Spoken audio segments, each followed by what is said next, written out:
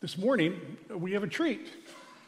We have a very good friend of Seth's is going to be preaching for us.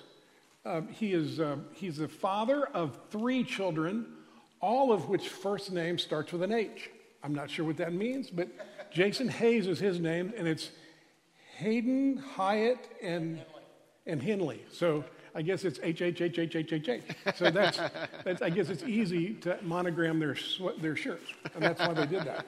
So Jason, we're delighted that you're here. We know that you're both a friend of Seth's and a friend of ours. Yeah. He's the founding pastor of Shoreline Church. And Jason, preach the word for us. Thank you.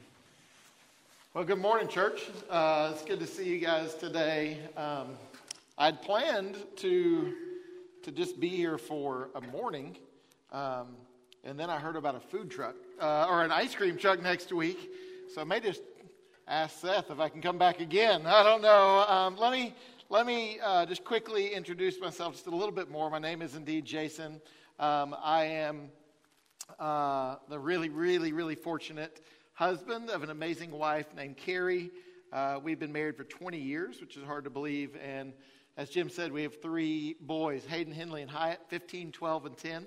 And indeed, I am the pastor, or one of the pastors of Shoreline Church out here in West Knoxville.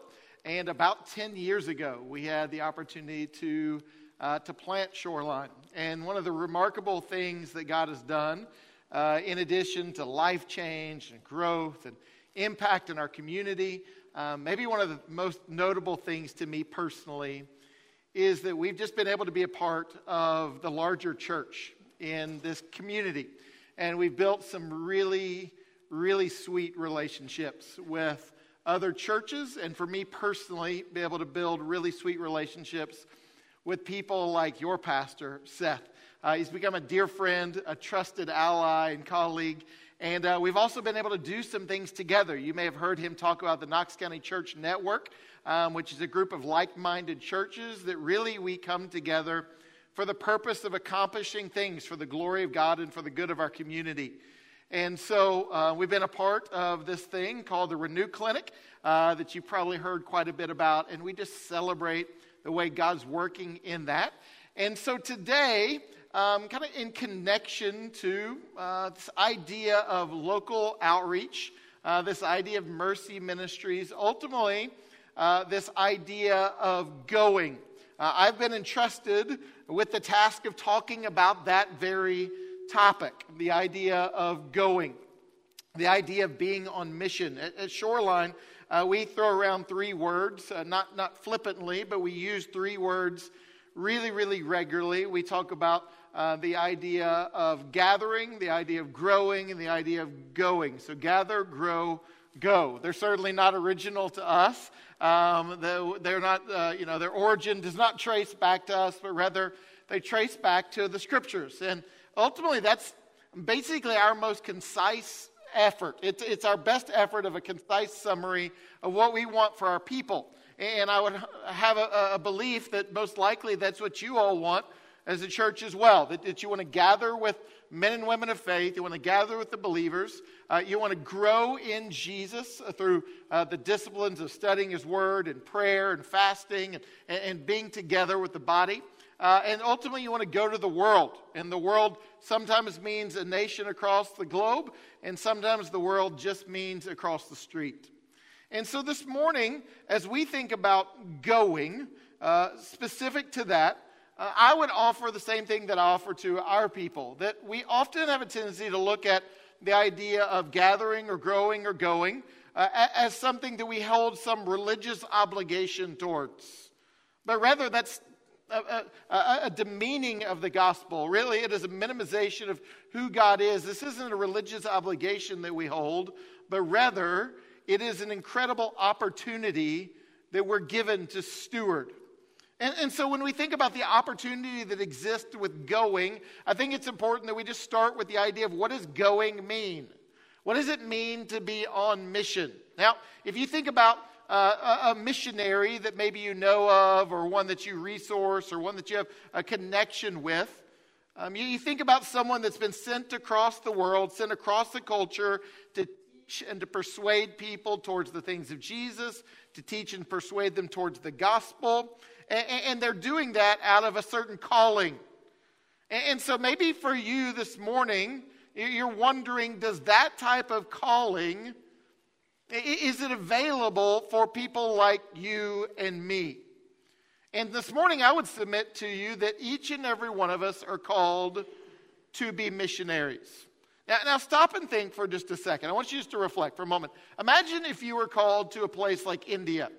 It's one of my favorite places in the world. It's a hard, difficult place and a dark place in many ways, but I've loved going to India. Imagine if you were called to India. Or imagine if you were called to China. Or imagine if you were called to the Dominican Republic or to Haiti or maybe some other place that you've been to before. How would you order your life? And then stop and think, like, how would you pray? How would you interact with the people around you? What kind of neighbor would you be? What kind of boss would you be? What kind of coworker would you be? If you were sent, your life would be viewed through the lens of being a missionary, of reaching the people around you.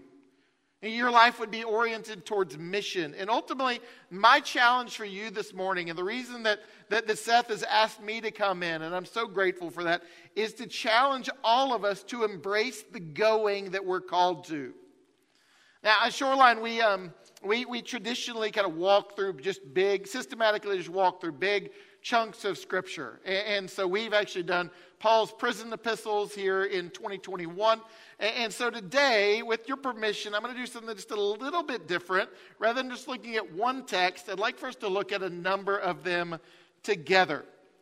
And we're going to do this again for the idea of understanding that when we go, or that when God invites us to go, it is not this religious obligation, but rather it is incredible opportunity. And so if there is an opportunity, this morning what I want to present to you is what you're being invited into. And maybe you have plans this evening for maybe something here at the church, or maybe something in your neighborhood, or maybe something else that's in the community. If you were given an invitation, you would want to know, well, what's in store? What am I being invited to? Well, God is inviting you into something, and I want us to unpack what that looks like. So the first thing that I would offer to you this morning is that what you're being invited into is that when you go on mission, you are a part of something bigger than yourself. When we go on mission, we're a part of something bigger than ourselves. Now, I understand that the large majority, if not all of us in this room, are familiar with this thing that we know as the Great Commission. I want you to turn there for just a moment, Matthew chapter 28. If you don't have the Bible with you, I understand you could maybe pull it up on your phone, but they'll have it on the screen here as well. But Matthew chapter 28, verse 19 through 20, says this: "Go therefore and make disciples of all nations, baptizing them in the name of the Father and of the Son and of the Holy Spirit, teaching them to observe all that I have commanded you. And behold, I am with you always to the end of the age." Now, friends, again, I understand you've heard that passage a bunch, if not dozens, likely hundreds of times. But I want us to stop and think about it for just a moment. Clearly, it is instructive. It is the Great Commission, right? But it is also an invitation to be a part of something quite remarkable. Think about what you're being invited into when you see the Great Commission. Maybe the first thing you would see is this idea of who you're teaming up with. Now, I am a West Knoxvillian, okay? I am a West Knoxvillian through and through. I grew up here in this community. My wife and I met at the University of Tennessee. We moved to Nashville for 7 or 8 years and then moved back eventually to plant Shoreline Church. But this is home. My mom, Sharon Hayes, taught at Farragut Primary School. She taught transition for many, many, many years. Maybe some of you even know her. And I've always had this great fortune to be connected to wonderful people in our community, many of which I even know you here today. But one guy that's still in our community, it was actually my college roommate at the University of Tennessee, or one of my college roommates at the University of Tennessee. His name is Steve. Now, Steve is every bit of 6'11" plus, okay? Every bit of 6'11", right on the verge of being 7 foot tall. So we're basically the same height, as you can tell, okay? And no, that's okay. So Steve and I would journey around the University of Tennessee together. And one of my favorite things to do with Steve is we would play intramural basketball. I was a soccer player growing up and through high school. And so then basketball was just something I kind of always got to do. So I loved playing intramural basketball. And inevitably, what would happen is that we would show up to the basketball court. The other team would kind of be sizing us up, and Steve would have yet to arrive. Steve was an engineer. Steve was also a part of the Pride of Southland marching band. And so he was busy. And so you could see the other team was looking at us. They were sizing us up. They were not impressed. And then it was as if an angel had arrived. Okay? The doors would open. And here comes Steve walking through. And everything changed. Like everything changed because we understood who was on our team. Now, friends, this morning, I think at times we think about being on mission, and while there's great value in doing it together, let's not forget that we're not simply just doing it together, we're also doing it with the God of creation and his redemptive acts. This is who we are unified with. So you think about who you're teaming up with. You see in a passage like Matthew 28, you also think about the message. I mean, think about your message for a second. You've been entrusted with an opportunity to tell the world the greatest message that has ever been spoken. One of our folks at Shoreline is a guy named David Ubben. He's a sports writer for something called The Athletic. He used to be a beat writer for University of Tennessee, and now kind of handles all things national stuff. But his whole job is to tell inspiring stories. Not just to report scores, but to tell inspiring stories. And friends, I fear at times that for you and I, we've simply made the idea of sharing the gospel this obligatory thing, and we forget that we're not talking about how Jesus made bad people good. Jesus made dead people alive. And that's true for us. We are dead in our trespasses and transgressions. We are alive in Christ. So we think about who we're teaming up with. We think about our message. We think about what we can offer to the world. I mean, we have hope for the hurting. This is why we do the Renew Clinic. We can provide peace in the midst of panic. We can do all of these things. We have a remedy. I mean, what if you had the remedy for cancer? Would you quietly sit on your hands and hold it to yourself? But we don't talk about just our physical illness. We should talk about our spiritual illness, that indeed in Christ or apart from Christ, we are dead in our trespasses. But in Christ, we are saved and renewed. So to be clear, this isn't an obligation, it is an opportunity. That the Bible teaches that all Christians are to be on the front line of going. It's not optional. It's not only for the really mature or the extroverted. Look at the description that Paul gives in 2 Corinthians chapter 5. Look at 2 Corinthians chapter 5. He's imploring the Corinthians. He says, therefore, what does it say? We are ambassadors for Christ. God making his appeal through whom? Us. We implore you on behalf of Christ, be reconciled to God. In case you're just still not convinced, look at what he says in 1 Corinthians chapter 11, verse 1. He says, be imitators of me as I am of Christ. So he's saying, hey, listen, if you're just kind of thinking, well, Jesus did it, or maybe Paul did it, he said, no, we're all to do it. We talk a lot at our church about kind of deconstruction and reconstruction. We talk a lot about kind of tearing down people's misunderstanding of the gospel and building it back with something biblical and beautiful. And in recent days, we've not just talked about deconstruction, reconstruction of the gospel, we've also talked about deconstruction, reconstruction of the church. And I believe that one of the areas that we have to build back correctly is the idea of personal responsibility. Friends, if I could just ask you to catch this, we must not rely exclusively on others to do what we should be embracing on our own. It's a lot about personal responsibility. This is true for all of those things that I mentioned earlier. Think about like gathering. I want you to grasp this. We want to help. The church wants to help. I'm not talking about Shoreline. I'm talking about Christ Covenant. I'm talking about the larger church, even beyond our two churches, that the church wants to help gather people. But we should also be able to gather with other believers at times without someone else's prompting or without someone else's arranging. We got to hold some personal responsibility. The same is true for something like growing. I mean, the church wants to help. That the church wants to offer Bible studies. The church wants to offer training and disciple making and things of that sort. But that doesn't mean that you can't commit to personal studying the Bible.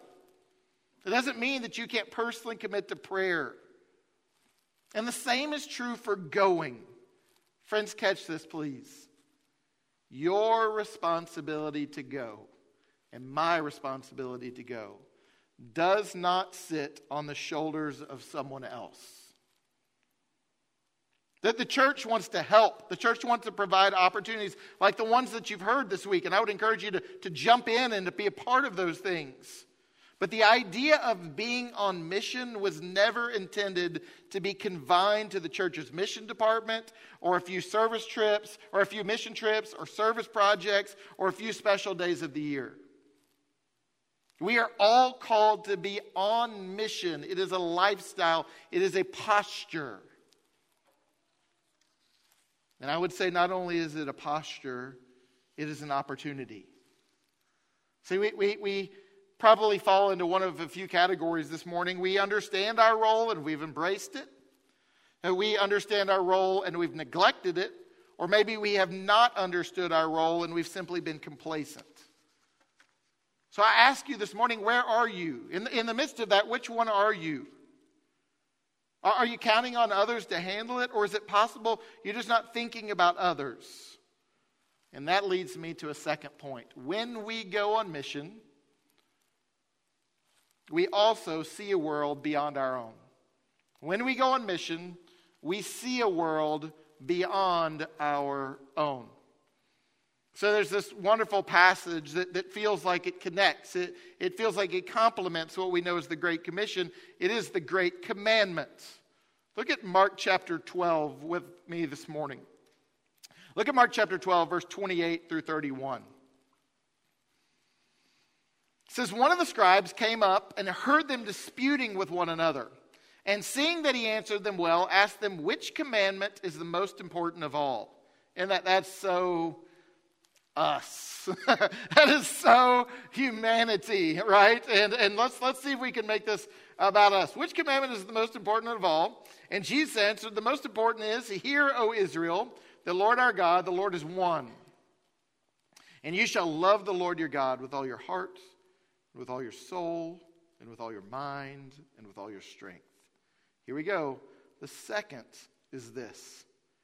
You shall love your neighbor as yourself. There is no other commandment greater than these. And so remember when we were talking about taking on the role of a missionary, we hope to function out of an overflow and hope to function out of a compelling rather than an obligation.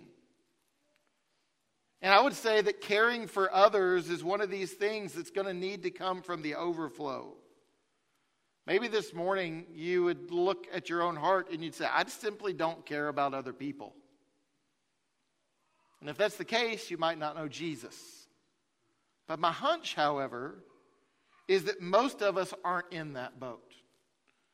Rather, my hunch is that most of us aren't necessarily just terrible humans who don't care about our community or care about our neighbors. Rather, catch this, it is a possibility, maybe just a possibility, probably just the Shoreline folks, okay? Probably just the Shoreline folks, but it is a possibility that some of us are consumed with everything happening in our own lives that we simply pay very little attention to the lives of other people around us. Just Shoreline, right? Right? And just me, for sure. No, that's the case. We're busy people. We're consumed people. But do we lose sight of that which matters most? And do we lose sight of those around us? Look at Mark 12 again. Look at verse 31. It says, the second is this, you shall love your neighbor as yourself. Here we go. There is no other commandment greater than these. Why do we think these commandments are most important? It's because they reposition us in the right spot in the Great Commission. They reposition us into the right spot in God's stories of redemption. Life is not all about you and me. There's a big world beyond us, and when we go, we see that big world. See, when we go beyond ourselves, we often see people differently. It's easy to kind of look at someone and kind of judge or discern or to determine what you think you know about them until you actually get to know them. And sometimes some of the things that disgust us, we realize that there's actually hurt and harm that has happened in their past. And so before that, we also begin to, or in the midst of that, we begin to sense empathy and compassion. We don't hate people, we desire Jesus for people. When we go beyond ourselves, we don't just see people differently, we see issues differently. I'm not going to start mentioning the issues, and I'm not looking to stir the pot. But I will say in my own story, I think about something like refugees. It's interesting that we hold on to opinions about refugees until we meet a refugee. Like the one that I met that had hurried out of his country in an effort to keep his children alive. We see the world differently when we go. We see people differently. And ultimately, we see God differently when we go. Seth and I had the privilege, along with a handful of other folks, a couple of months ago, to meet with Tammy Campbell. Tammy is the principal at Austin East High School. And we know all the things that are happening in our community. And it's really easy for us to kind of look at the things in Austin East and wonder, is God really moving there? And then we meet someone like Tammy, who is a faithful believer in Jesus, actively involved in her church, who is praying and poring over the things of the gospel for these wonderful children that she's been entrusted to steward. And we begin to see God's working in ways bigger than our ways. We realize God's moving in areas beyond our own areas. And so when we go, let me give you a third thing that we get invited into. Something that we receive when we go. We maximize what God has given us. When we go, we maximize what God has given us. Now, I would imagine you all talk about stewardship around here. And we often think about stewardship exclusively as our finances, and that's an appropriate piece of it. But look at something like James chapter 1, verse 17. It says, every good gift and every perfect gift is from above, coming down from the Father of lights, with whom there is no variation or shadow due to change. And so your gifts just aren't your finances. The things that you have to push the kingdom forward just isn't your money. It's also your talents, it's your time, it's your energy. It's your experiences, it's your passions, it's your platforms. And this morning, I wonder if there's a possibility that some of us have belittled our gifts. Some of us look at who we are and we just wonder, do I really have anything to push the kingdom forward? I can remember when I went to seminary, and I can remember when I would go to conferences and things of that sort. I would hear all of these, incredible preachers, and they would share these testimonies that like were almost intimidating to me. They like, I grew up in the gang, and I'd been a drug addict once. I mean, it's just like incredible. And then God radically. I was with some guy this week, this past summer, and literally he got expelled from a school in high school that he is now pastoring in. His church plant is now in that same school. And I'm looking at testimonies like that, and I'm like, I grew up in Farragut. Okay, what does that mean? What am I supposed to do? And then you know what? God one day began to remind me that you know the people of West Knoxville. You know their idols. You know their passions. You know their needs. And it was this thing that I realized that what God had given me was exactly what I needed to do what He wanted me to do. And I would challenge you that when you go, you will maximize what God has given you. Look at Acts chapter 1, verse 8. I think it's not just understanding our gifts, but it's understanding our mission field. Look what it says. But you will receive power when the Holy Spirit has come upon you. You will be my witnesses in Jerusalem and Judea and Samaria to the ends of the earth. If you know your Middle Eastern geography, that's basically a concentric circle. You're starting locally, you're moving regionally, nationally, and then globally. And so think about the gifts that God's given you. Think about the geography that God has given you. And then maybe consider the time that God has given you. Now, some of you immediately, I lost you right there. Right? You're like, I have no additional time. And my challenge would be for you to read something like Colossians chapter 4, verse 3 through 5. This is what it says. So at the same time, pray for us also, that God may open to us a door for the word to declare the mystery of Christ, on account of which I am in prison, that I may make it clear, which is how I ought to speak. Here we go, verse 5. Walk in wisdom towards outsiders. Here we go. Making the best use of the time. And so, friends, this morning, if you're thinking, how do I maximize my life? I've thought about my talents. I've thought about my people. I would encourage you to, when you think about time, it is not about you finding extra time to somehow bring Jesus into. It is about bringing Jesus into the existing time that you already have. And so some of you men or some of you ladies, you may be thinking, I really wish I could start a Bible study at 5:45 before work every day, because everybody's going to want to just hurry into that, right? Or you think, I get a lunch break every day, and I'm going to be intentional about investing into that young man or that young lady for the purpose of God's kingdom. Or maybe you're going to spend a Saturday at the ball field, and you might bring that college student along because they're going to do anything for a free meal. And you just bring them along and you allow them to see what a godly home might look like. Maximize your time. This is what we do when we go. And we maximize the gifts that He's given us. And let me give you the fourth and final thing. We're not under this compelling of obligation, but we are invited into something, and when we go, we experience what we would not experience otherwise. Whether it's to the ends of the earth or to one of these partners that you're going to get a chance to learn more about next week. When we go, we experience what we would not otherwise. I love this passage. Look at Mark chapter 6. This is when Jesus sends out the 12. Verse 7 through 9, it says, He called the 12 and began to send them out 2 by 2 and gave them authority over the unclean spirits. He charged them to take nothing for their journey except a staff, no bread, no bag, no money in their belts, but to wear sandals and to not put on 2 tunics. And so what was He doing? When they went, they experienced an utter dependence upon the provision of God. And when we go, we get beyond our own comforts, we get beyond our own conveniences, and we see God show up in ways that we would not otherwise.